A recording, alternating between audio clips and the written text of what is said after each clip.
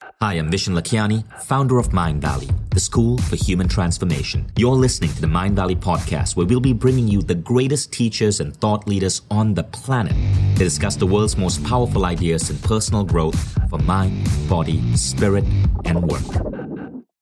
Yesterday, when I was walking around at the Bollywood party, did you guys notice that big wall where everybody wrote, "My vision is, my vision is, my vision is"? And if you read the visions that were there, all of those visions were really about serving humanity. Like, I didn't see anyone who wrote, like, "My vision is to make $1 million in the next 1 month." Now, there's nothing wrong with that. But what I saw is that a lot of people wrote, "My vision is to spread happiness around the world. My vision is to awaken consciousness. My vision is to create a healthier world. My vision is to transform parenting." Fantastic. But all of that is way too fluffy. How many personal growth people or coaches or companies or humanity plus businesses do you hear who have great intentions but fail on execution? And because they fail on execution, these great intentions, these beautiful visions don't actually come true in the world. What if we could adopt ideas from companies like Intel, from companies like Google, companies that are incredibly great at execution, and apply these to visions that actually transform the planet? Now, the people in this room are transformers. You guys, I don't mean like robots that turn into cars. I mean, you guys are people who are awakening the planet. You guys run humanity plus businesses. And there are some major entrepreneurs in this room. There are guys here who have started multiple Silicon Valley companies. There are women here who have sold their company recently for $100 million. Now, what if we could adopt these execution ideas from great companies like Intel and Google, so that whatever is your current dream or your next dream, you could execute it with deliberate speed? So we're going to talk about how to magnify your personal and business vision with OKRs. Now, OKRs stand for Objective and Key Results. And I'm going to give you an idea of why we want to do this, because these are the big questions that emerge within us when we start hearing the message of having a bold vision. Elon Musk has a bold vision. Men like Larry Page of Google has a bold vision. But when we try doing it, often these barriers come up. The first is, how do we get bold with our ideas without appearing fluffy? Okay, great. You want to create conscious parenting in the world? Awesome. What's your next step? Sometimes the visions are so bold that the next step isn't immediately obvious, and therefore it becomes fluffy. Fluffy visions aren't going to get you investors. They aren't going to get people joining your team. So how do we be bold without being fluffy? The second, how do we avoid the dark side of bold visions, which is where you're so singularly obsessed with that vision that the rest of your life breaks down? Third, how do you make your peers, your teammates, if you run the company, how do you make your team understand your vision? So many entrepreneurs have this mistake. The visions are in their head, and I was there as well, but the team doesn't see the vision because they haven't made it clear to the team. Any of you listened to the recent Mindvalley podcast episode with Cameron Harrell? Incredible episode. Now, he spoke about this. He spoke about how so many business leaders, so many entrepreneurs have a vision that is clear to them, and they just assume that it's clear to everyone else. It isn't. And so there's a lot of unnecessary work happening in a company which is not focused towards the vision. Another question is, how do I ensure I'm working on the right thing for the vision? Okay, so you want to raise the level of consciousness in parenting across the world. Great. Applause. What are you supposed to be doing this week? And that's a big gap that many of us have. So there's this gap between the bold vision and what the hell do I do today that prevents us from truly bringing our gifts to the world. OKRs are designed to bridge that gap in a very effective session. So what I'm doing is I'm combining lots of ideas from these books. All of these books have something in common. They talk about bold visions and the power of vision, but they also go into execution. So Measure What Matters is the definitive book on OKRs. Take a picture of this or write this down, because I strongly recommend you read this book. Powerful by Patty McCord. She was the woman who wrote the culture deck for Netflix, and she talks about how this concept of creating bold visions that make people feel powerful is the way that automatically creates healthy company culture. Forget perks, forget bullshit terms like empowerment. If you give people bold visions to pursue, you let them exercise their power and they become more loyal to their organization. This is why, as I mentioned earlier, SpaceX is considered the #1 company in Silicon Valley for engineers to work for. Because there's this bold vision. If you're working for SpaceX, holy shit, you are powerful. You are making mankind an interplanetary species. Great people want missions like that.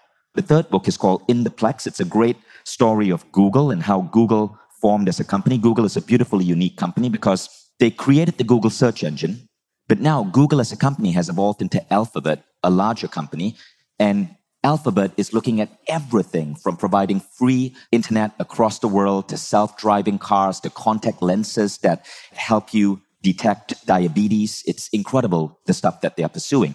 And In the Plex gives you a peek behind the mind of Larry Page. And Larry Page popularized OKRs. So OKRs started at Intel, it moved to Google, and Larry Page added his own version of leadership to OKRs, and that's what we're going to be talking about. Finally, Vivid Vision. That's by Cameron Harrell. Cameron Harrell is a phenomenal COO. He's known as the CEO Whisperer. So if you want to read the book, for sure, but if you want to hear Cameron Harrell go into vivid visions as a form of leadership, as a tool to align your vision in your head with your team, listen to the recent episode with Cameron Harrell on the Mindvalley podcast. Now, this training applies whether you are a CEO, founder, team leader, or team member. So, the art and science of OKRs. OKRs are not just a science. There's an art to it as well, a philosophical art, which is why I love this model so much. Do you guys recognize Andrea Gibbs? So Andrea is an A-Fester. She came to A-Fest in Sardinia. And Andrea is one of the top people at Intel. She won the Intel Achievement Award for being one of their 0.1% employees. She was part of the team of 10 people that invented the smart television. So Andrea invited me to come to Intel. I got a tour of this incredible company and a lot of respect to Intel. The book on OKRs came from Intel. Andy Grove, he was an amazing CEO. He made the cover of Time magazine. And he turned Intel into one of the most recognizable companies in the world. He helped create the information age, and he did it with this concept called OKR. So I was really proud to be able to visit Intel, see how this company works, and to understand how OKRs emerged from Intel. And then what happened is it seeped into Google because an ex-Intel leader by the name of John Dower had left Intel, started a VC company. He was one of the early investors in Google, and he introduced OKRs to Google. John Dower also wrote the book Measure What Matters, the definitive guide on OKRs. So I strongly recommend, if you like this presentation and you want to go super deep, read that book too. Now, OKRs help create a long-term vision with a short-term direction. So you have a long-term vision, but now you know what you need to work on today, and therefore you are so much more efficient. And you're able to execute in this vision in baby steps that eventually, predictably get you there. So here's a quick definition, okay? So long-term, typically we think of it as strategic goal setting. It's about knowing where you're going. Short-term is about everyday tasks and projects. It's about doing the right thing versus being busy. One of the biggest things I notice when I sometimes sit down with people in Mindvalley who complain that they are busy, and firstly, this is a common thing, is often it's because either the failure came from my part or from the manager who was reporting to me. There wasn't a clear vision of where we are going, and so people were doing random things that were not aligned.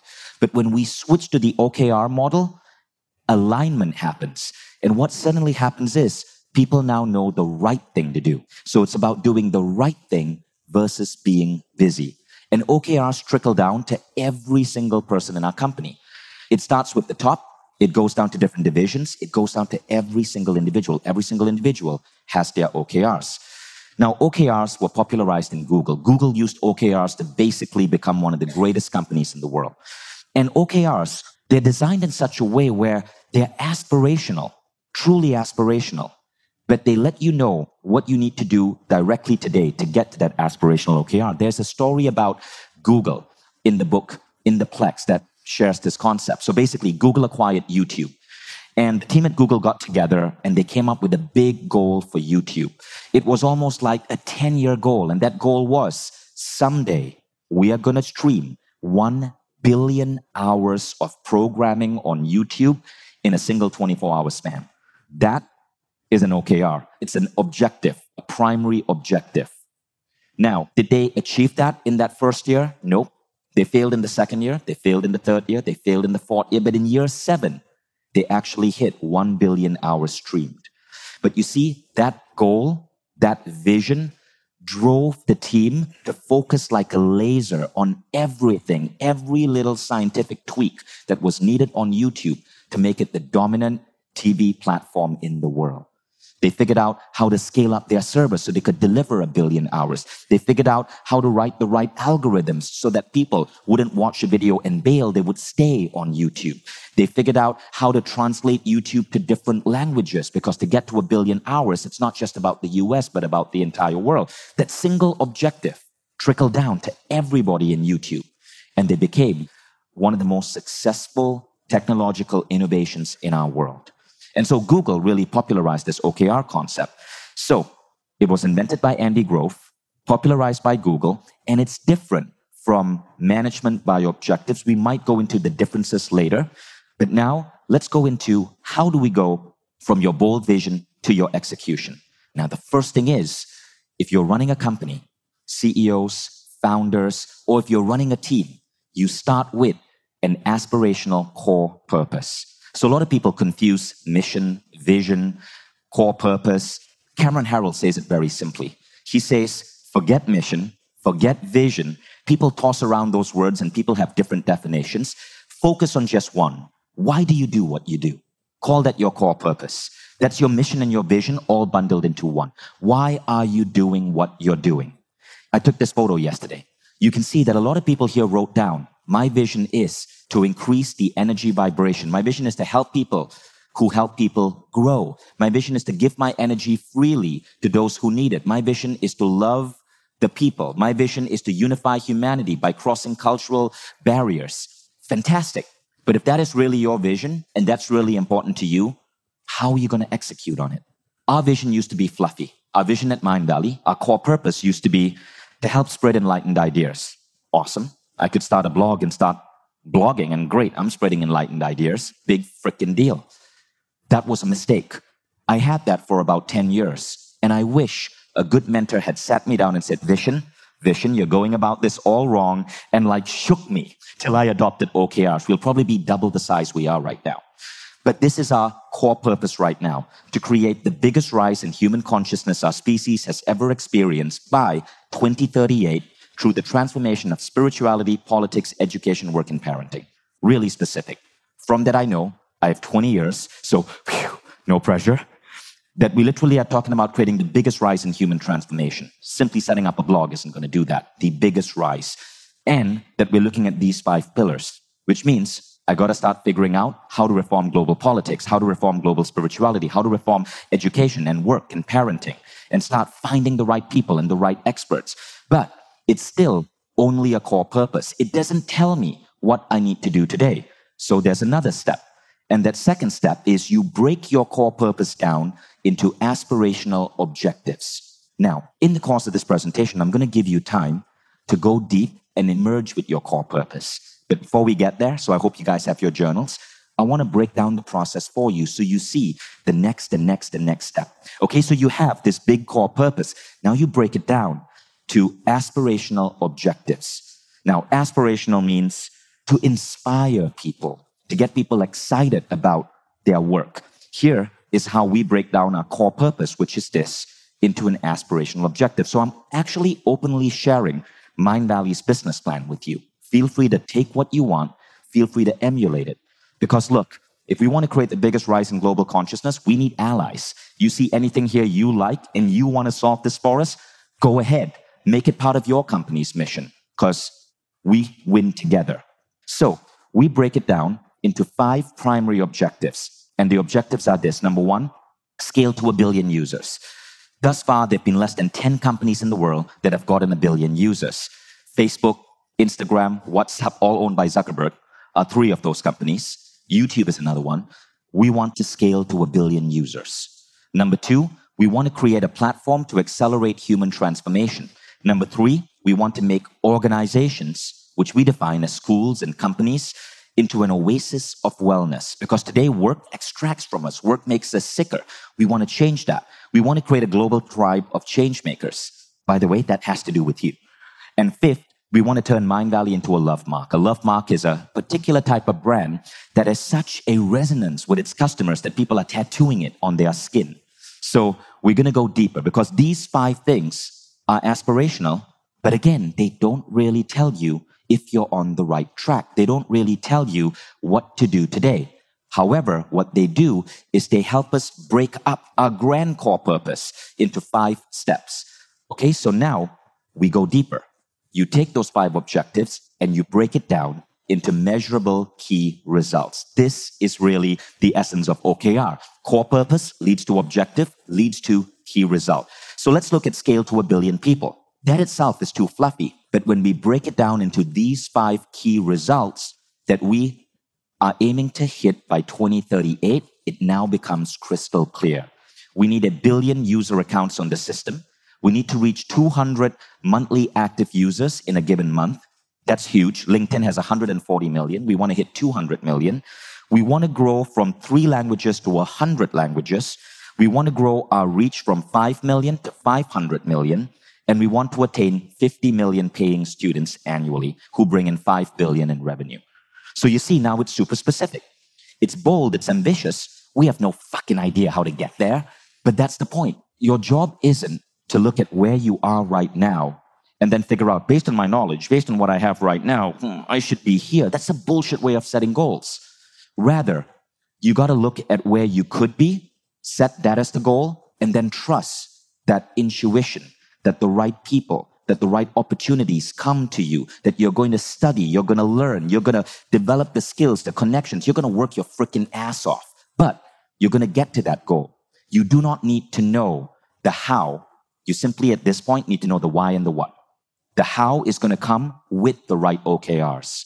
So we have these 5 goals, and we have some idea on how to get to 1 billion users. For example, we are launching an app platform that allows us to create world-class apps in every category we want, faster than the competition. So that's one of our hows.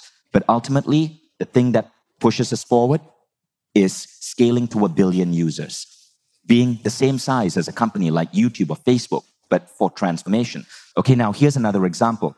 Create a platform to accelerate human transformation. It's our primary objective, but it's fluffy until you break it down. And we break it down into these 3 things. Attain quest completion rates from 60% to 80%, maintain an NPS of 70, develop a data-driven dynamic curriculum for upgrading the human experience. Now, we break it down, and we define this to our engineers. So it may be unclear to you, but as long as our engineers know what we mean by data-driven dynamic curriculum to upgrade the human experience, we can move in the right path. So you're going to go through the same process. You're going to start with a core purpose. You're going to break it down into 5 objectives, primary objectives. You're going to further break it down into key results. Now let's look at number 3. Make organizations an oasis of wellness. It sounds fluffy until you add the 2 key results. We want Mindvalley to be embedded in 100 national schooling systems. And number 2, we want to be in every Fortune 500 company in the world. Now, what you do is, as you break it down, you align this across all your teams. So you have your company-wide OKRs, and that is what your leadership team, what your founding team is obsessed with. But you break it down into individual teams. So Mindvalley's OKRs give a direction to everybody in our core team. But we take those 5 elements and we break them down further for individual teams. So for example, create a global tribe of change makers. That particular OKR, which is OKR number 4, which is really the act of creating change makers here through events like Mindvalley University City Campus and AFES. We take that and we break that down further. And we have a team that's dedicated directly to that, our global campus division. So they have their OKRs, and I'll show you what those look like. So create a global tribe of change makers is broken down into these 4 steps. So what it means is connect 300,000 students globally. These are people like you.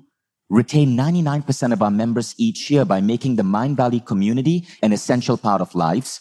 Turn members into change makers. You can see that we haven't figured out how to measure that yet. So we put measurable to be set. Develop a Mindvalley campus in 10,000 cities with 120,000 events annually, including talks, meetups, and masterminds. That's coming. Mindvalley is going to be in 10,000 different cities. Good news is when you hop in that plane and fly back, know that within a few years, there will be Mindvalley meetups in your hometown. And we're going to be working with you to bring it there. So these become 4 really powerful key results that the global campus team is working on. Now, how does that now translate to someone's day-to-day responsibility. So we take the global campus team, which is a merger of actually 4 different teams. Let's look at Miriam's role. So you have the global campus division. Now that is broken into authors, campus, events, membership, with a leader in charge of each, Miriam, Kadi, Laura, Agatha.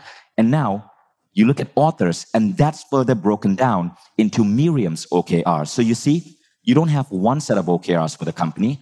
You have company-wide. This breaks down into teams, and this breaks down into an individual OKR. So for authors, it looks like this. Now you can see how it's becoming day-to-day.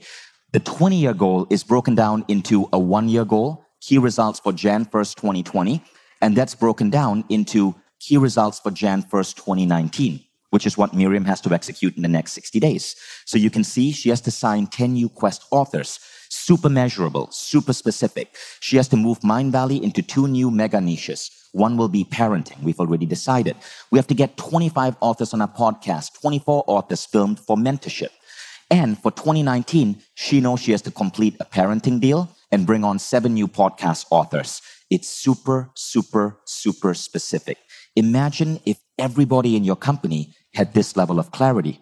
Now you get to focus like a laser on what truly matters, knowing that what you're focused on moves upwards to a team OKR, moves upwards to a company OKR, and directly contributes to your core purpose. Okay, so here's how OKRs help teams, right? Communication hub. Everyone has transparent visibility into everyone's contribution and impact. So all our OKRs, we use a web platform called 7geese, 7geese.com. It lets you put everybody's OKRs on one giant engine, and everybody can see everyone else's OKRs. This philosophy actually started at Google. I was talking to a friend of mine who works at Google. He opened up his Google app internally for employees, and he said, "Who do you know at Google?" And I mentioned a name, and instantly he's able to look at and show me what exactly they are working on. So everyone can see everyone else's OKRs.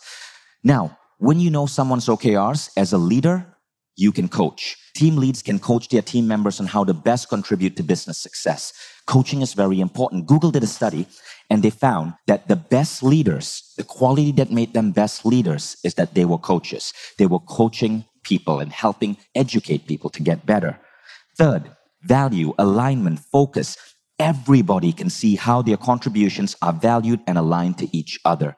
And the cool thing about this is, every now and then as you're doing this, you will realize that there are certain people on the team who are doing jobs which are no longer needed. When you have OKRs as a philosophy, you can eliminate those tasks. It doesn't mean eliminating the person. You would simply move them onto a role that is more aligned with the core purpose. And number 4, collaboration. Cross-functional team collaboration now is brought to light and opportunities are highlighted. Teams now can see when they are contributing to a OKR that's across multiple teams and they can collaborate better. So even an event like AFES is actually not put on by one team.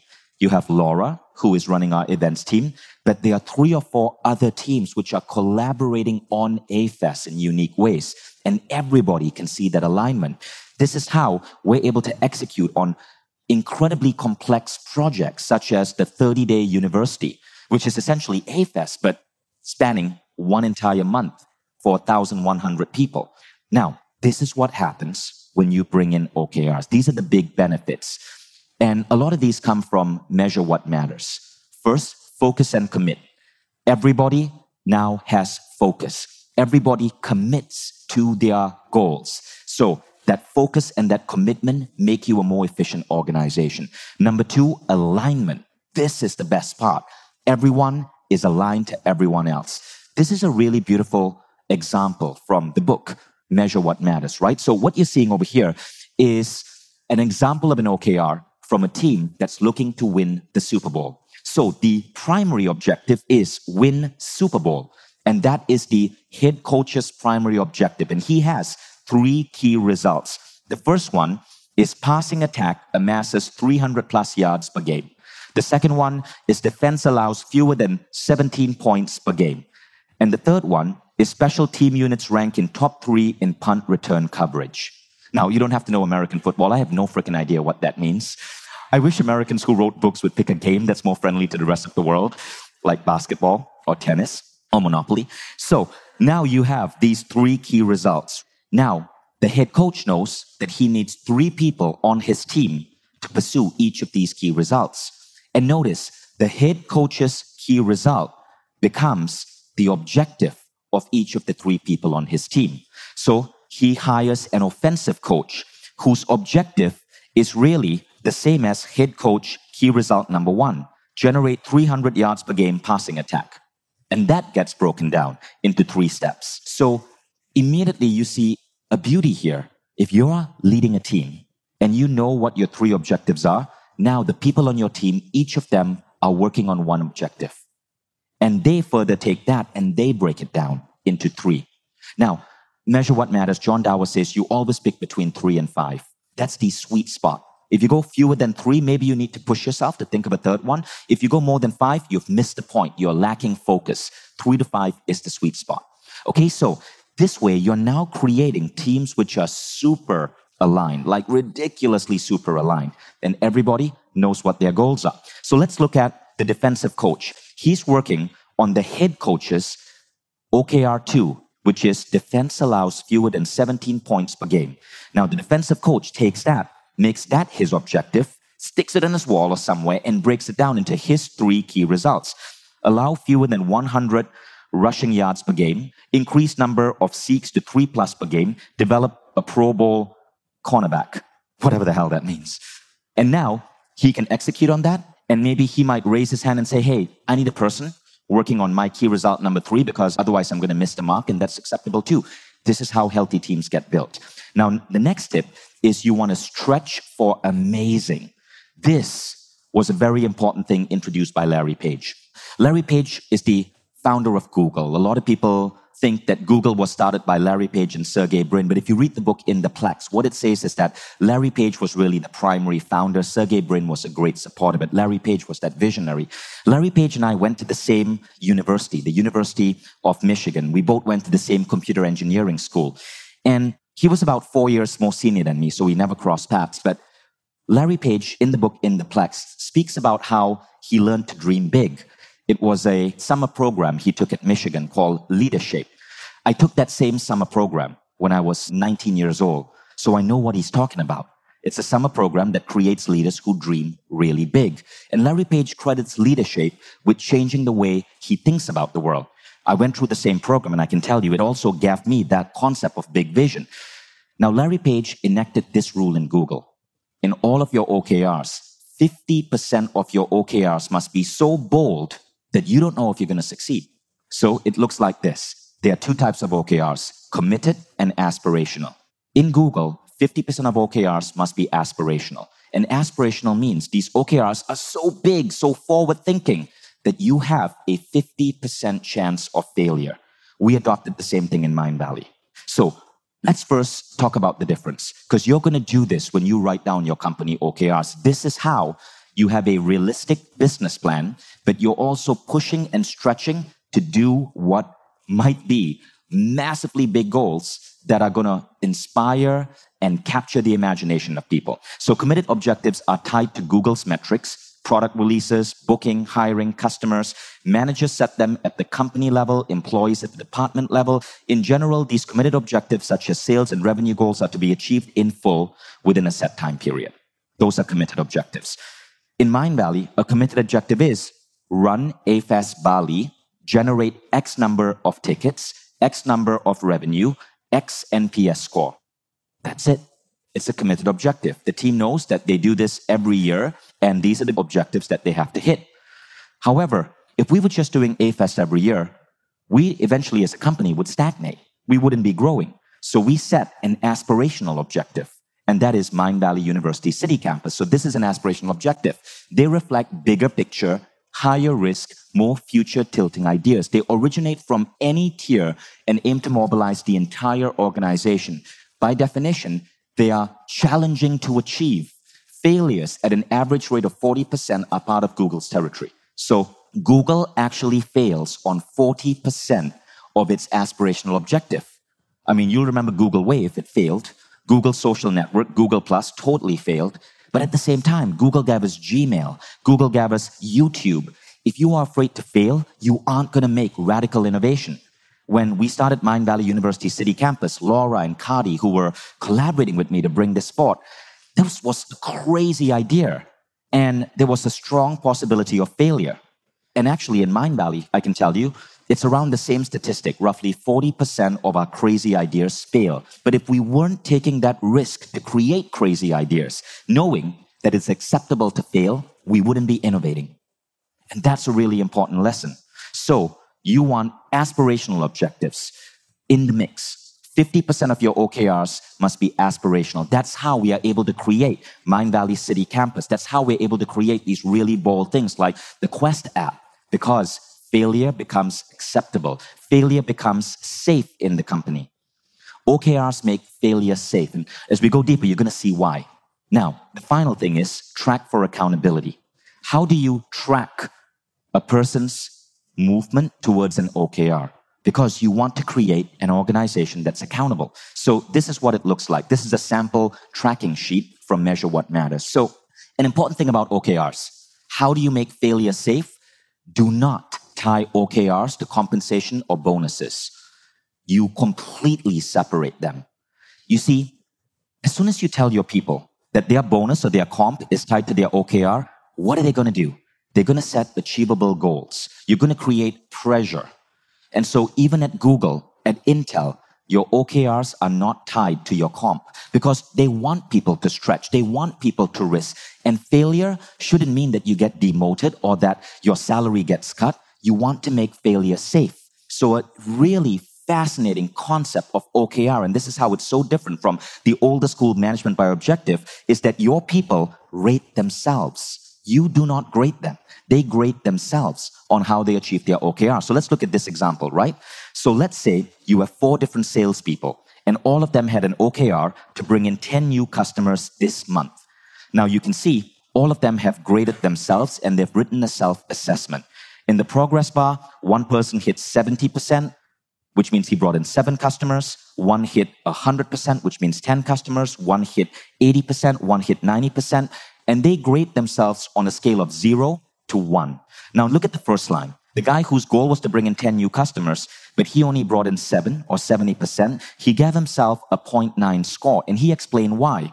Due to a slump in the market, the OKR was significantly tougher to achieve than I thought. Our 7 new customers represent an exceptionally good effort and outcome. So he gave himself a 0.9. And you're allowing people to do that. Now look at the guy who actually hit 100%. That's row number 2. You would think he'd give himself a 1.0, but no, he gave himself a 0.7. And he said, when I reached the objective only 8 weeks into the quarter, I realized I'd set the OKR too low. He was giving himself a lower score because he realized he had set a goal that was too small. That's a brilliant person. You want people like that. Number 3, bring in 10 new customers. He hit 80%, so he brought in how many? 8. He gave himself a 0.6, an unusually low score. And what he said is, while I signed 8 new customers, it was more luck than hard work. One customer brought in 5 other behind her. Beautifully honest. Look at the final guy. He hit 90%, so he brought in 9 customers. He only gave himself a 0.5. Though I managed to land 9 new customers, I discovered 7 would bring in little revenue. Again, honesty. See, when you give people the opportunity to self-assess, if they lie, they're lying to themselves because they're grading themselves. And so they're more honest. They are willing to take risks because they know that they are being rewarded for their overall character by the ability to dream big, knowing that sometimes when you dream big, you are inevitably going to fail, and knowing that their salary isn't going to be docked, their bonus isn't going to be taken away. You're making failure safe. Now, let me ask you a question. Look at that. If you could hire one of these 4 people, who would you hire? 1, 2, 3, or 4? The majority of people said they would hire person number 2. So you can see that even if you are the founder or the CEO, you still get a sense of how people are doing. And so it doesn't mean that because people are self-scoring themselves that you have no way of figuring out who are your potential future leaders. Now, here's how to get started. We're going to take you through an exercise where you're going to discover your core purpose. Then you're going to write the overall objective. Then you're going to go into the key result. This is what goes into a great OKR. Stretch targets that work for you. 70% or more means met expectations. So when you set an objective, for example, one of our objectives is be in 100 schooling systems. As long as we hit 70%, which is 70 schooling systems, that's considered a green. The 70% rule comes from Google. Google says to their employees, you don't have to hit 100%. As long as you hit 70%, you give yourself a 0.7, and that's considered a green light. If it's below, between 0.5 and 0.7, it might be a yellow light. If it's below 0.5, it's a red light. Okay, so 70% is already considered healthy. So again, you're not forcing people to directly hit the goal. You're forcing people to get as close as they can. If you ask them to directly hit a goal, you hijack the creative process, because now people, they just start getting obsessed with data science and research to figure out what that exact goal would be when the world is so unpredictable. So you make it 70%. Every objective has a corresponding key result. There's a baseline measurement to move away from or towards. So what this means is sometimes your OKRs are not about hitting a particular number. It's about moving away from something. So maybe you have a 20% refund rate on your product. You want to move away from that to a 5% refund rate. That becomes an objective. And finally, things that you can measure may be revenue, growth, performance, quality, or engagement. These are all 5 great things to measure about any business process. Now, let's go back to the Mindvalley OKRs and let's use this as an example. Look at number 2, create a platform to accelerate human transformation. Okay, so this breaks down into these 4 measurable key results. And this becomes the guiding post for our team that's filming authors, our team that's building technology, and our team that is designing programs. All of these teams are collaborating to hit those numbers. Now notice, there were 4 OKRs there. The magic is really 3 to 5. So when you do this exercise, you want to pick between 3 to 5. Do not go beyond 5. You'd have to merge 1 or remove 1. And do not go below 3. It means you want pushing yourself to really go deeper. Now here's an example of how to write down your OKRs. So you can see the difference between weak, average, and strong. Let's look at the first one. Win the Indy 500. Key result, reduce pit stop time. You can see why that's weak, because you could reduce pit stop time by making people do a shortier job. And what if your race car driver is going around a bend and a tire flies off? Because at the pit stop, someone forgot to add an extra screw because they were looking at reducing pit stop time. So that is a weak set of OKRs because they are not holistic. So you go to number 2, win the Indy 500. Increase average lap speed by 2%. You see, that's super specific. Reduce average pit stop time by 1 second. Again, super specific. But you go forward to the strong list and you add key results that also take into account quality. So you see, reduce pit stop errors by 50%. Not just reduce pit stop time by 1 second. Reduce speed and reduce errors. Now there's no risk of your race car driver going around that bend and having that tire fly out, because you've created holistic OKRs. So you're going to look at not just measures of targets or quantity, but measures of quality. So defining your core purpose. Let's start here. This is the Mindvalley core purpose: to create the biggest rise in human consciousness our species has ever experienced by 2038 through the transformation of spirituality, politics, education, work, and parenting. Now, what I want you to do is to actually work with me and define your core purpose. And then we're going to focus on executing towards your core purpose with OKRs. So I want you all right now to take out your journal. I want you to start thinking about your core purpose. Why is it that you do what you do? Why does your company exist? Why do you exist? What is that core purpose? Try to put it down in 1 line. And don't worry if it seems fluffy at first, because later we're going to go into objectives and key results, and we're going to give it more tangibility. We're going to give it more structure. But right now, I simply want you to reflect on what you've learned right now and see if there's anything else you want to add to that core purpose to make it more tangible. Would anybody like to share what they wrote down as their core purpose? Hello, my name is Inez Jones. My core purpose is to heal the world via music, via love, via money, via hope. And I also wrote down my mission because I was trying to make sure that they were linked. But my mission is to inspire people to live life on purpose, pursue their dreams, and achieve financial freedom. Okay, so if you follow Cameron Harrell's advice, you don't need a core purpose and a mission, just merge it into one. Otherwise, it gets confusing. Cameron Harrell actually says that we often confuse our team by having a core purpose, a vision, a mission, frickin' just merge it all together into one. Another example. My name is David.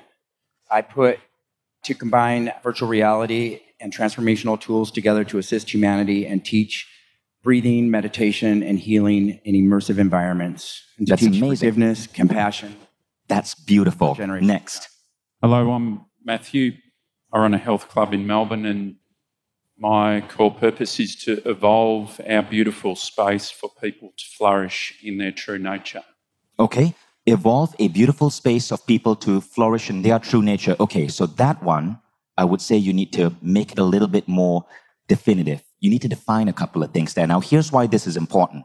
One of the biggest secrets to getting people to join your company, to getting allies, to getting the right business partners, according to Cameron Harrell, is to get clear on that core purpose and then be public about it. But if your core purpose is only something that you understand, like when you said nature, do you mean human nature or like environmental nature? It's not clear. If your core purpose is only something that you understand, you can't make it public. If you go to the Mindvalley website, careers.mindvalley.com, you'll see that we're very open about our core purpose. And when you are open about it, people who align with it can now submit a resume. They can decide if they want to partner with you. In our case, authors who are aligned with it know whether they want to work with us or not work with us. So, yes. Hi, I'm Ricardo.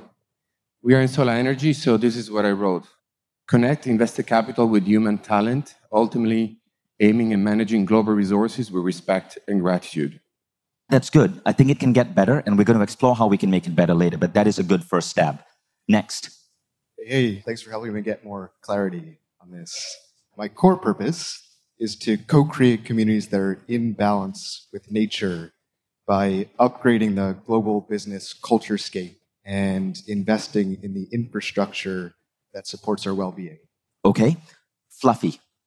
Because when you say infrastructure that supports our well-being, what are you talking about? Are you talking about physical spaces? Are you talking about medical infrastructure? Yeah, I was having some challenges because I have an immediate next step that I know I'm building. Right. I'm just launching this business now. So I know over the next years, like, what are the programs that I'm launching? But the business changes in 3 to 5 years in my mind, where there's physical infrastructure in 3 to 5 years. And within the next 3 years... That's awesome. Now you're getting clearer. Now, we had the same problem. When we said create the biggest rise in human consciousness by 2038, some people were like, what exactly do you mean by human consciousness? So we had to define it and get more specific, right? It means transforming education, transforming work, transforming spirituality, transforming parenting. And then if you go into the key results, it explains how that happens. So sometimes by adding a little bone layers to it, you make it more concrete. But a good core purpose should be something that the world can understand. So you're not using internal business language or language unique to you. You have to use language that people understand. And you can make it a little bit longer. You can add points like we did. Raising consciousness means transforming these particular levels of human society. Let's take one last one. Simon from Los Angeles. So an OKR for my business is to be a key contributor to humanity's interplanetary travel with the American Martian Space Program by 2025. Phenomenal. That's very clear. Now you can see anyone who is fascinated by that knows that they want to ally with you, right? Great. So that's clear. So what you did was the core purpose. Next, from the core purpose, we're going to break it down into OKRs. So these are some of the key rules for OKRs that John Dower, and I took John Dower's ideas and I added some of my own and some from some other thought leaders. And these are the rules for OKRs I want you to pay attention to.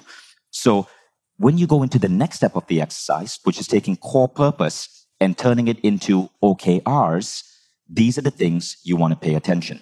The first is less is more. What's the magic number? 3 to 5, right? Second, measurable with no debate. What this means is when you go down to your key results, anybody should be able to conclude whether that key result is successful or not. So you won't say, improve the quality of our customer service. How do you know? How do you measure that? But you can say, improve the quality of our customer service so our nice reply agent score goes up from 83% to 97%. That's directly measurable. Don't get obsessed by how you measure it. As long as you can measure a dimension of customer service, you can move towards the game. Now, third, self-scoring with 0.7% green. So let's look at that earlier example, right? You want to go from 83% customer score to 97% customer score. That is 14 points increase. Now, if you have a 12-point increase, that's within 70%. Your team still gets a green light. So this is the model that Google uses. Sometimes there's no way to get super specific. because you don't know what global situations or what exponential technological change. The world is so unpredictable right now. But as long as you can get 70% of the way there, it's a green light. So you can look back at this example and you can see that in this table, which I showed you earlier, you can see that the different people in your team are scoring themselves from 0 to 1.0. And as long as they are getting 70% of the way there, they are giving themselves a green light. But even if they got a red light, it doesn't mean that they are a failure. It doesn't mean that you sack them, because you're looking at a self-assessment. Someone who sets a really bold goal may end up with a score of 0.2 because the goal was bold. But those people are the innovators you need in an organization to take you to new levels. Now, this one is really interesting. 50-50 up and down. Here's what this means. So let's say I'm setting OKRs with Kadi, who runs Mindvalley University City Campus. 50% of the OKRs come from the top, which means comes from me, because she reports to me. 50% comes from her and her team. 50-50. The OKRs shouldn't all come from the bottom, because then you have misalignment. And they shouldn't all come from the top, because then you don't have buy-in. So we call this the 50-50 rule. It's just a rough measure. 50% top, 50% down. Now, number 5 means stay flexible. Things are always going to change. You may set OKRs for a year, and in quarter 1, you realize that that particular app isn't going to be successful. What do? Well, you scrap it, and you move on to something else. OKRs require you to stay flexible. Companies like Google are lean and flexible. 6, teams align. So here's how we do that. Every team, they create their OKRs on Google Docs, and we stick it into a shared Google Drive folder. So it's free. Anybody can use this. Every individual can see every team's OKR. There's one simple OKR folder for the entire company. There's a Google Doc for our company-wide OKRs, a Google Doc for our global campus, a Google Doc for our Quest app, a Google Doc for technology. Every team can see each other's Google Docs, and everybody has comment access, which means Jason from one team can look at another team's Google Doc and go, hey, I'm questioning this. And he can highlight it and leave a little comment. And another person from the team can go and reply to that comment. Within your first day at Mindvalley, as long as you have a mindvalley.com email address, you can access all our Google Docs on OKRs, and you can actually add a comment and question something or seek clarification on something. This forces everybody, including myself, to be accountable. So this morning, I was looking at one of our OKR docs, and I saw that Jason Campbell, whom we met yesterday, had written a comment questioning something. Phenomenal. My job is to resolve that. And all of this is free if you're using Google Docs. How many of you here use Google Docs? Google didn't just give us OKRs, they accidentally gave us one of the best ways to manage them, which is Google Docs. If you want a fancier solution, what we use is 7 Geese. 7 Geese is an HR solution that actually allows all the companies to see not just the team OKRs, but the individual OKRs. Now, number 7 is think big and dare to fail. Remember, the 50% stretch rule. Half of your OKRs should be so aspirational that there's a 50% chance of failure. So half of Mindvalley's OKRs, we actually know that it's a coin flip. We may win, we may lose, but it gives us permission to play big. Number 8, OKRs are a tool, not a weapon.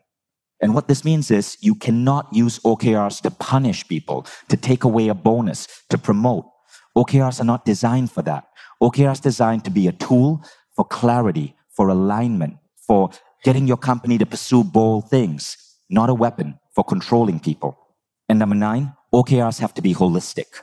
So remember, one of the questions we faced is, how do we prevent singular obsession with a goal? How do we prevent becoming like Elon Musk, incredibly obsessed with a goal to the point where our own health might break down? Well, one of the things we do at Mindvalley is we create a holistic type of OKR. Every individual should have 5 OKRs, 3 to 5, but at least one of them has to be a personal goal related to their transformation. So for example, in my executive team, my CHRO, Ezekiel, he's a mixed martial arts fighter. So one of his OKRs relates to mixed martial arts. Alsu, who is my product manager, she has an OKR related to holotropic breath work. Kshitij, who is here at AFES, he's our CRO, Chief Revenue Officer. He has an OKR related to completing his EMBA program. My OKR is training for the Spartan race. So all of us have an OKR that's directly related to our transformation. If you do not do this, what happens is you create unhealthy obsession with pure business aspects at the expense of humanness, at the expense of your body, your mind, your health, and that can create mass dysfunction. Studies now show that health in a company, health, well-being, mindfulness, has some of the highest correlations with people actually achieving sustainable results. If you watch the recent Impact Theory interview that appeared yesterday actually on Impact Theory with Tom Bilyeu. So Tom Bilyeu brought me back on Impact Theory and we debated. Tom Bilyeu believes in hustle. I think hustle is bullshit. I think balance, flow, structure is how you attain success. So we disagreed there respectfully, but I think a big problem with business today is this idea that it's all about hard work. It's about busting your butt on 120 hours a week of work. To me, that creates extreme dysfunction. And so I tell people who join Mindvalley, look, if you have to work more than 50 hours on your job, you're probably too stupid to work here. And they get the message. And everyone, we actually invest a crazy amount of time ensuring that they are achieving their health goals. So for example, the average man that joins Mindvalley in the first year will lose about 5 kilograms. By year 2 is often a serious gym practice or is training for a Spartan race. The same happens to many women. And the reason is because healthy people create healthy cultures, and healthy cultures are going to help you achieve your goal better. So holistic OKRs are really important. Now, the final one is, does it help you structure? Does your OKR help you understand how to organize your company, how to organize divisions? When we started doing OKRs, something really interesting happened. We realized that certain divisions and teams in the company did not have to exist. We eliminated those teams and got everyone different jobs. We also found out that certain teams had to be broken apart because their OKRs were too different. For example, when we had our customer support team do OKRs, we realized that we needed to break them into 2 teams. One team focused on support, one team focused on customer experience because the OKRs were very different and the skills needed in the leaders were different. So OKRs will actually help you create a more scientific, organized, structured system for your business. You'll know who to hire, who you need to move to a different location, what departments you need to break apart or merge. It really is a beautiful system. Okay, so these are the rules I want you to remember. Now, you've created your core purpose. Now you want to take your core purpose and define a set of primary objectives, 3 to 5 primary objectives to help you get to your core purpose. Now, what goes in a good primary objective? Here are a couple of tips. In the objective, you want to add the reason why you do what you do every day. You want to challenge yourself to stretch your capabilities. You want to align to a parent objective. Here's an example of good objectives versus bad objectives. So a good objective is launch an awesome minimum viable product. A poor objective is double users. Because what if you're doubling from 5 to 10? That's insignificant. A good objective is close a round of financing for over 1 million. A poor objective is sales numbers are up 40%. Because you can push sales numbers up, but what if that's also causing a drop in quality? So you need that balance. Another poor objective is raise a Series A of 5 million. What the hell does that mean anyway? So you want to be able to make sure that your objectives actually mean something. Here are some tips for objectives. Pick just 3 to 5. More can lead to overextended teams. Avoid expressions that don't push for new achievements. So a mistake people make is keep hiring as an objective. Maintain customer support scores at 50%. Maintain market position. That's BS. Don't do that because it leads to stagnation rather than growth. Third, use expressions that convey endpoints and states. Example, climb the mountain, eat 5 pies, ship feature Y. As long as you've defined what feature Y is. And finally, use tangible objectives and unambiguous terms. It should be obvious to an observer whether or not an objective has been achieved. And most importantly, 50% stretch. So you want to make sure that 50% of your objectives are stretch goals. Okay? So you've set your core purpose. Now you're going to go from core purpose to objective. Now remember, your 5 objectives, as I shared with you for Mindvalley, don't have to be measurable yet. You're simply setting up 5 ways. You're taking your core purpose and breaking it down into greater definition. So our core purpose, raise the consciousness of humanity. Our first objective is hit 1 billion users on our platform. Our second objective is build the world's most transformational learning platform. Our third objective is something along the lines of create a tribe of change makers. So we're getting it more specific. From these objectives, you're going to go deeper into the measurable key results, but we'll do that later. Right now, you're simply going from a core purpose and identifying your 5 primary objectives. These are the objectives that will align the entire company. And if you work for a company in a particular division, you're going to do this for your division. And I guarantee you, this is going to make you such a freaking powerful leader. I want you to look at your core purpose and now ask yourself, what are 3 to 5 objectives I can hit? And you're going to choose a timeline that's meaningful for you. No less than 3 years, no more than 20. 3 to 20. The reason we picked 3 to 20, Bill Gates once said, all of us have a tendency to overestimate what we can do in 1 year and underestimate what we can do in 3. So pick 3 to 20 years. What are 3 to 5 objectives you can hit that will help you attain your core purpose? Okay, so mine is an online travel booking site. And my core purpose is to create a strong shift in human consciousness through transformative travel experiences in the areas of personal growth, spirituality, love and relationships, entrepreneurship, cultural immersion and contribution, and music wellness festivals. And a couple of my OKRs are to create a user-friendly tech platform to book transformative travel experiences and flights to accelerate human transformation. Okay, so that works. Your next OKR? To scale to 100 million users. Okay, that works. So great. I like it. So the first one talks about quality, user experience. And later when you go to the key results, you're going to define how to measure user experience. And your second one is scale to 100 million users. That's phenomenal. And later when you go to key results, you're going to define what is a user and what are some stepping stones to get you there. So those are perfect examples. Congratulations. Please give her a round of applause. Thank you. Next. Okay. Jeremy Blunt. Name of my company is Stitches for Life. The purpose of our company is to create a global ripple of unity by teaching and inspiring people to transform their lives through personal development and spirituality, psychological, emotional, and emotional healing. 2 of my OKRs are to create a platform of holistic personal development and to create local learning environments globally. Okay. So create local learning environments globally. Can you define that better? Basically, it's to duplicate what the company is in other places. I guess I need to explain it a little bit more. Right. To it. So it just needs some clarity. Okay. And again, remember, what you're creating now is your list of 3 to 5 primary objectives. You don't have to add the measurable yet, right? But you still want to make sure that it's easy to understand because your staff has to understand this. Your partners have to understand this. A great principle of OKRs is to make it public. Some of you might remember that Elon Musk wrote 2 really fascinating blog posts, and this was for Tesla. And what he was really doing was making his OKRs public. He didn't call them OKRs. The post was called Tesla World Domination Plan and Tesla World Domination Plan Part 2. And he basically broke down Tesla's plan to move mankind to alternative fuel.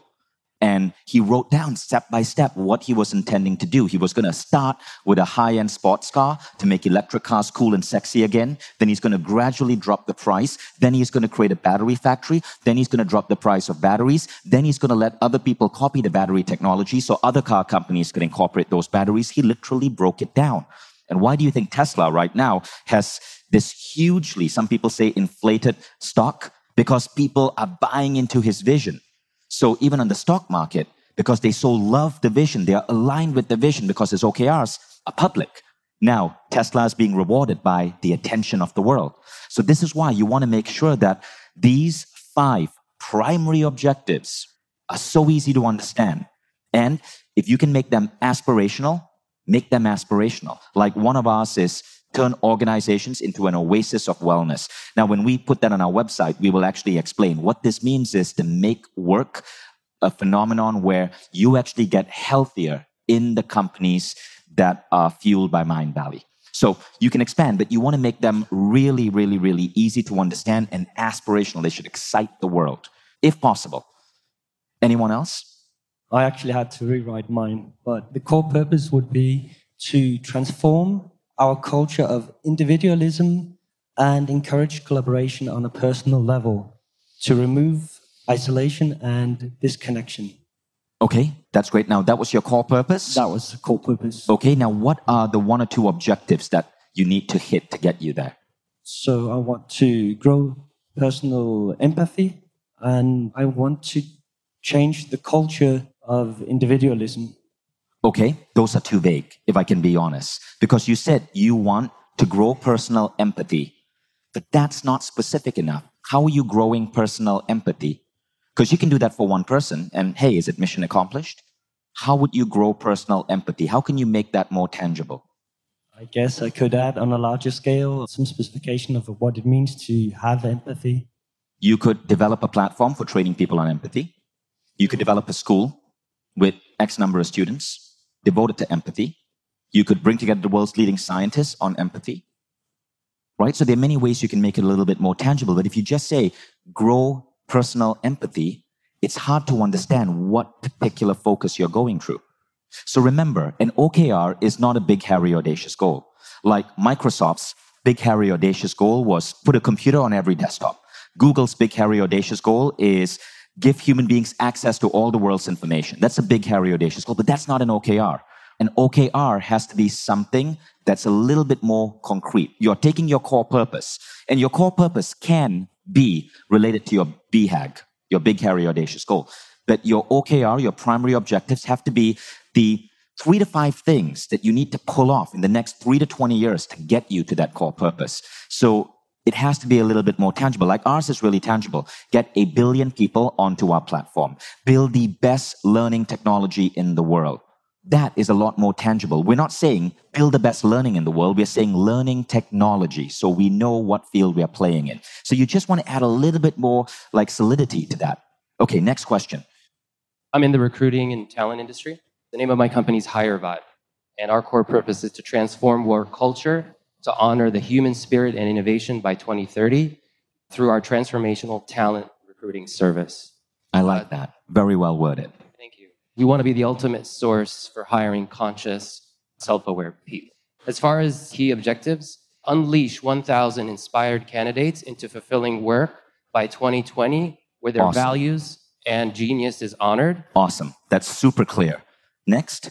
Train 100 HR leaders in the Higher Vibe way and deliver 100 beautiful hiring experiencing using next generation technology such as AI and Alexa. Okay, perfect. So now you're getting a little bit more clearer, right? Let's go back to your first primary objective. So observe how it breaks down. Go to your first primary objective. Unleash 100 inspired candidates into fulfilling work by 2021. Okay, so unleash 100 inspired candidates into fulfilling work. So that's the first primary objective, right? Now, when Tariq goes to the key results, he has to make that really measurable. And the key results, so release 1,000 inspired candidates. How many years are you giving yourself for that? 3 years. Okay, that's great. Now, in our case, what we do is when we do the key results, we're looking 1 year ahead. So you might break that down into multiple key results, and you're going to do this later. The first key result must be in year 1, deadline Jan 1st, 2020, place 200 inspired leaders. And then the second key result might lead to a definition. What do you mean by an inspired leader? So maybe it might be develop a roadmap or a programming guide to define and train inspired leadership. A third one might be write a book on what it means to be an inspired leader. You're breaking it down. Tell me that objective again. Say it in your words. Unleash 1,000 inspired candidates into fulfilling work by 2020 where their values and genius are honored. Awesome. So another key result there might be bring on 100 companies onto the platform who are seeking candidates. And another one might be define a way to identify the right companies who provide fulfilling work. Okay, so you're going to break that down further, and so your team knows exactly what they need to do 1 year from now. Now, we take it further. We will then go there and we will create a quarterly set of key results. You can follow whatever methodology you like. I like the quarterly sets of key results, but can you guys see how Tariq's core purpose becomes an objective, becomes key results? I'm not saying it's easy. And I bet you still have questions. That's why we have put information out on our podcast. I'm recommending a book list to you. But if you can nail this, guys, you can really accelerate execution in your business. Let's get one more example. I'm Gary Romanek, and it's a software company, and our core purpose would improve upon the value of presentations, no matter the attendee or the presenter, through functionality and innovation. OKRs would become synonymous with presentations, no matter the content or the objective, and fund and launch our educational foundation for support of disadvantaged children globally. Perfect. Okay, so that's a really good objective. Now, in the next exercise, you're going to pick one or two of your objectives, or however many you can get to, and you're going to break that down into 3 to 5 key results. So I want to do an example here with Gary. Sure. So you want to launch an educational foundation. What would be a key result for this next 1 year so that you know you're on the right path to launching this educational foundation? It'd be to have the platform successful enough so we'd have the cash flow to be able to support the foundation. Okay, that's vague. What is the platform? What is the cash flow? Would you have a cash flow target for this year? Yes. Okay, what is the cash flow target? Cash flow target for 2019 is $2.5 million. Perfect. Okay. Now, is that per annum or per month? Per annum. Year-end run rate. Got it. Yeah. So you have the primary objective. Yep. And what you're doing next is you're adding a measurable key result. Attain 2.5 million in annual cash flow so we can fund Initiative X. Okay, do you guys get that? Because what you're going to do now is you're going to take your objective and you're going to create measurable key results. Now, to give you an example, I want to just openly share my OKRs for myself as an author. Because I want you to know this doesn't just apply if you have a company. I have a company, but also on my own, I'm an author published by Penguin Random House. And so I have a team, and they run the OKRs for Vishen as an author. So these are what those OKRs look like. So you can see the first one is create Vishen Lakhiani's brand as one of the most recognizable in personal growth space. Number 2, hit 4 million followers on social media. So these are like 3-year OKRs. Number 3, make Vishen desirable partner, co-creator in personal growth and business space. Number 4, launch the Penguin book for company culture. That's the book I have coming out with Penguin. So those are 4 OKRs. Now, let's look at how those break down. So these 4 are really the 4 primary objectives, but each of these would break down to a key result. So we're going to look at the social media one, right? And that is hit 4 million followers. Let's see how that breaks down into a key result, because you're going to do the same exercise.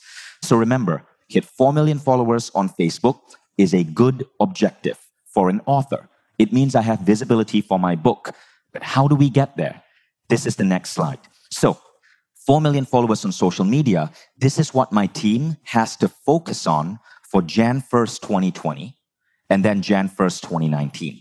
You can see by Jan 1st, 2020, we want to be at 2 million. And then we break it down further. 2 million Facebook, 1 million Instagram, 1 million YouTube. For the podcast, again, we are super specific. Hit 3 million downloads in the podcast with top performing episodes featuring Vishen and not an event talk. Now, saying 1 million YouTube followers is super measurable because YouTube has a subscribe button. If people are clicking subscribe, that's a follower, right? Now, notice how we go from Jan 1st, 2020 to Jan 1st, 2019. We set the goal for 2019. This year, we want to have 800K followers across social media. You see, number 3, plan the YT series show of Vishen. We want to start planning the YouTube series show that I'm launching. However, that, I can tell you, is a lousy key result because you should never add plan. Because you can sit down for 1 hour, scribble a bunch of stuff on a journal and say, hey, I finished planning. So even sometimes in our OKRs, we make mistakes. Number 2, have consistent posting on Medium, LinkedIn, and YouTube. That would be weak, except that we added 2x a week minimum. So now there's definition. And number 4, hit a total of 1 million downloads in the podcast and have Vishen content repurposed in every platform. That has one flaw with it. It doesn't define every platform. See, a key result must be non-debatable. Is every platform Instagram, Facebook, and YouTube? Does it include Twitter? Does it include Medium? What exactly do we mean by every platform? It's not 100% non-debatable. So we would have to add in brackets what we mean by every platform. So if you're an author, this would be an example of how you would give direction to your social media team. So your social media team now knows exactly what they need to do. And in fact, this is a pretty good set of key results that you could use for any company if you're leveraging social media. So again, feel free to copy it. And if you become one of my fan or followers, awesome, you helped me get there. So this is what you're going to do next. You're going to take a big objective, such as hit 4 million followers on social media and break it down into key results. Now, here are some tips for developing your key results. Determine around 3 to 5. That's number 1. Number 2, your key results must express measurable milestones, which, if achieved, will directly advance the objective. Number 3, key results should describe outcomes, not activities. If the OKR includes words like consult, help, analyze, participate, they are describing activities. Instead, describe the impact of these activities. Example, publish customer service satisfaction levels by March 7, rather than assess customer service satisfaction. And number 4, measurable milestones should include evidence of completion, and this evidence should be available, credible, easily discoverable. What this means is that your team should be able to see how they are doing. So they should be able to go to your YouTube account and see the number of followers you've gotten. Or maybe you're using Google Analytics and they can see how many visitors they're getting to the website. The evidence must be there for everyone to see. So here's an example of what it looks like when you put it all together. Let's say you have an objective that says customers consistently find our products useful. As an objective alone, that doesn't mean squat unless you also add key result 1, 2, and 3, which would be 80% of customers consistently find our product useful. True, whatever survey mechanism you're using. 50% of new users return after 2 weeks. Now see, you're starting to define useful. And 3, churn rate, which means customers leaving you, is under 2% this quarter. So you see how something that is aspirational, customers consistently find our products useful, still has to be broken down into non-debatable key results, which are supremely measurable. Everybody get that? This is your next step. Pick 1 or 2 objectives and break them down into anywhere from 3 to 5 key results each. So now if you've done this exercise right, you should have at least some greater clarity on your core purpose, followed by objectives to help you get there, followed by greater clarity on the key results to drive towards these objectives. Okay, now we're going to do some sharing. So my purpose is to unify humanity by crossing cultural barriers with art and music. One of my OKRs was 3 to 5 staff that help alleviate all the things I have to do, and so I can be an artist to create content to unify humanity. I delineated that to a manager to handle strategic mission-aligned partnerships, to manage a team of people who support social media, content creation, and distribution, a, quote, general who respects the sacred integrity of our artistry, but also has business development skills to scale impact, median and content curation team who release 1 newsletter every 3 weeks. So I'm glad you brought that example up. So that actually works pretty well. You have an objective, which is to grow the team by 3 people, and then you broke each of those roles down into an individual key result. That's fantastic. You can do that. One of the other ways you can do it is to figure out what is the end goal, like why do you want this 3 people? What are they hoping to get you towards? And then make that the objective instead. And so your hiring is simply just something that corresponds to your key results.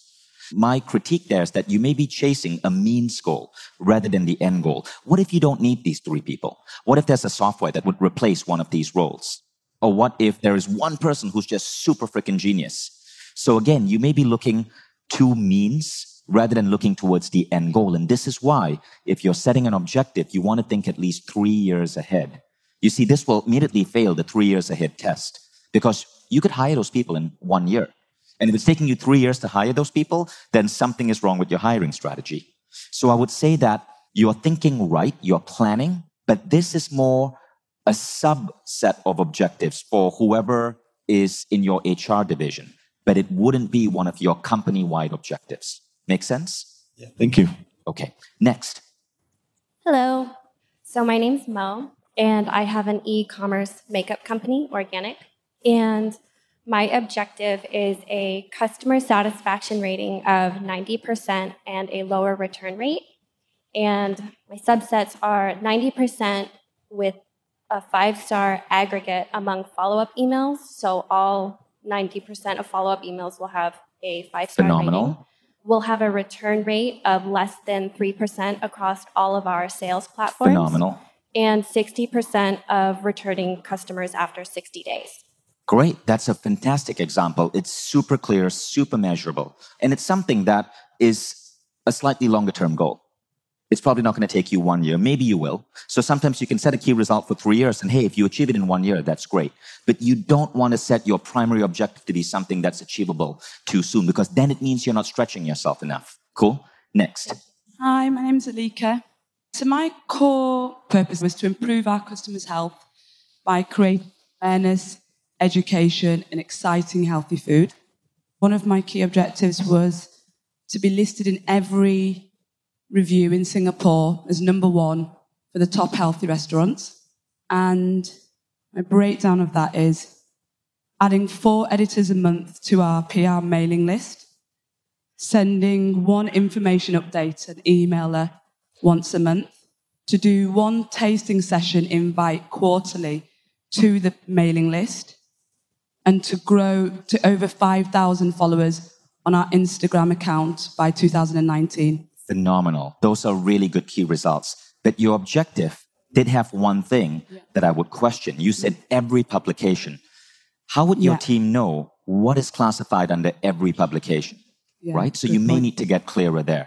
But otherwise, you did that perfectly. You had your primary objective and you broke that down into 4 measurable key results, which will give clarity to your team. Awesome job. Thank you. Hi. Hi. So my name is Jihad. So my core purpose is to bring forward a world of peace and unity by ending religious wars and conflicts. Okay, that's a massive core purpose. The first objective? The main OKR that I see is by spreading spiritual enlightenment to the mainstream and liberating people from religious dogma. Okay. And the way I see that is through creating a program that tells stories of religions that can really awaken people to the essence of spirituality that is behind them. Got it. So that's your first key result. Correct. A platform to create stories of religion. But how do you measure it? Remember, a key result has to be numerically measured. So a program that is online, that is accessible by millions of people, that becomes a mainstream classic to teach people about these specific topics of religion and spirituality. Okay. So it's an online program. It's a bad key result. I'm just being honest here. If you want to create an online program to elevate people's religious views to the next level, that's doable. But you said accessible by 1 million people. The problem is 1 million people can access it. Doesn't mean they're actually going to be watching it. You want to measure the number of users. And then is this free or are people paying you for it? So you could say 1 million users paying $10 a month with an 80% completion rate. You have to get that specific. Otherwise, you won't know if you're winning. You're right. I haven't got there yet. In the right. So you want to get more specific. It's a noble goal. Now, the other thing is, if you said you want to end religious wars, is that really too big an objective? Because that's changing the course of human history. And if you want to do that, you probably can't settle for 1 million people. You probably need 5 billion people on that. Yeah, I truly believe so, because I come from the Middle East, where I see that every day. It's where I grew up. But I also was lucky enough to be liberated from that. And it's so much in my heart to feel it's possible to end, and it is our duty to do so. Completely agree. Completely agree. But if your objective becomes too big, you create a credibility gap. And you cannot suggest that ending religious wars will come with this one platform. Even if you got 5 billion people on that platform, are you 100% sure that that would prevent future religious wars? So the problem that may be happening there is that you may be confusing your big, hairy, audacious goal with the primary objective, right? So you may need to take a step down a bit. And that step down could be train 1 million people on world-centric religion.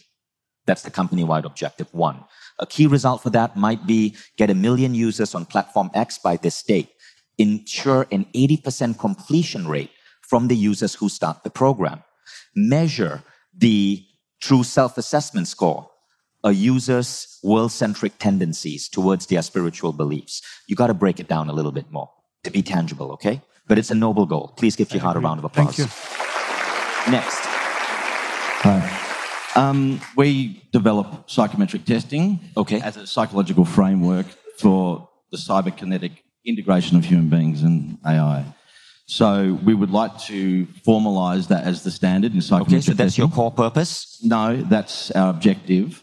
Okay. And then so the first thing is, I have no idea what that means. Remember, design your objective so the public can understand what it is. Well, it's just set the standard in psychometric testing. So at the moment, we're overhauling basically machine understanding of a profile of a human being. Okay, so notice even the way you're explaining it to me, you're hesitating and there are ums and there are pauses. And I'm meaning this as compassionate criticism, but you need to get crystal clear. The public doesn't know what psychometric testing is. Some of the public may not even know what AI is. You're getting too complex. It's very different to say what you're saying versus, say, having an objective that says, get 1 billion users onto the platform. It's easy to understand. Explain it now in your own words, but my advice to you is you got to go, maybe work with someone who's a writer and get it more structured. So explain it now in your own words as the objective. Okay, but what if our objective is not externalized? Obviously, it's the finalization of technology, yeah?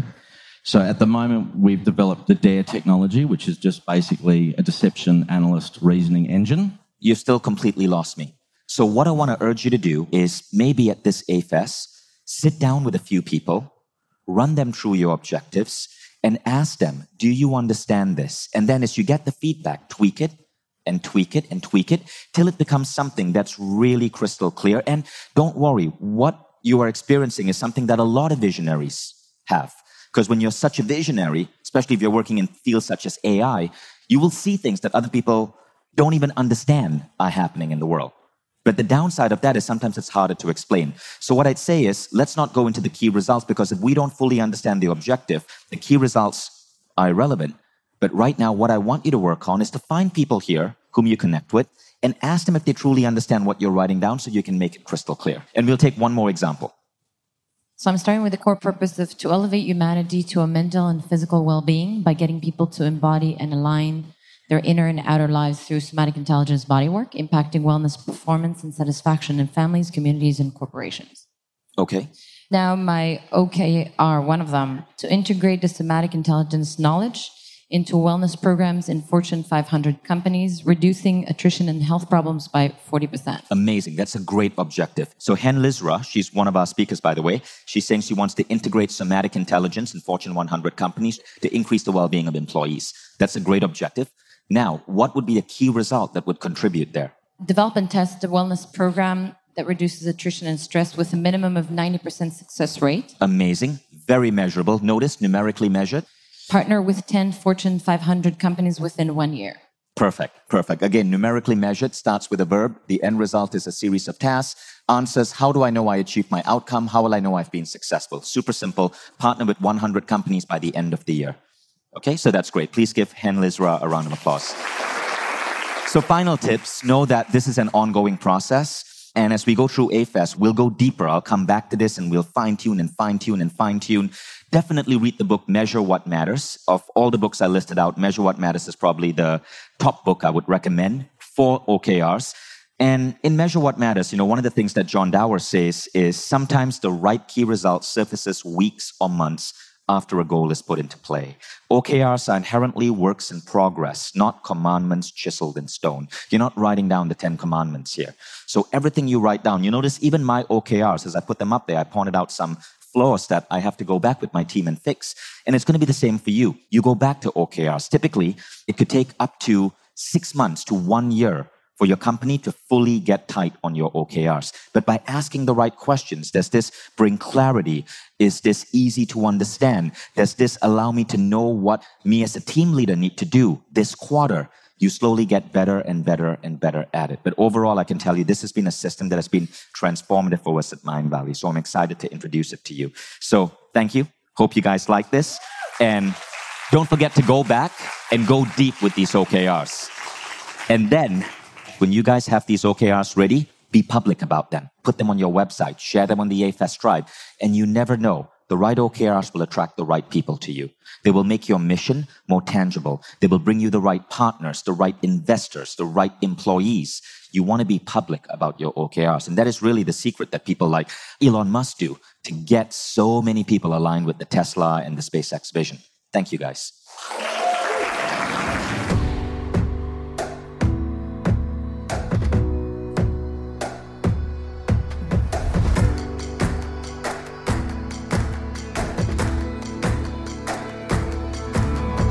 I'm Vishen Lakhiani, and this is the Mindvalley Podcast.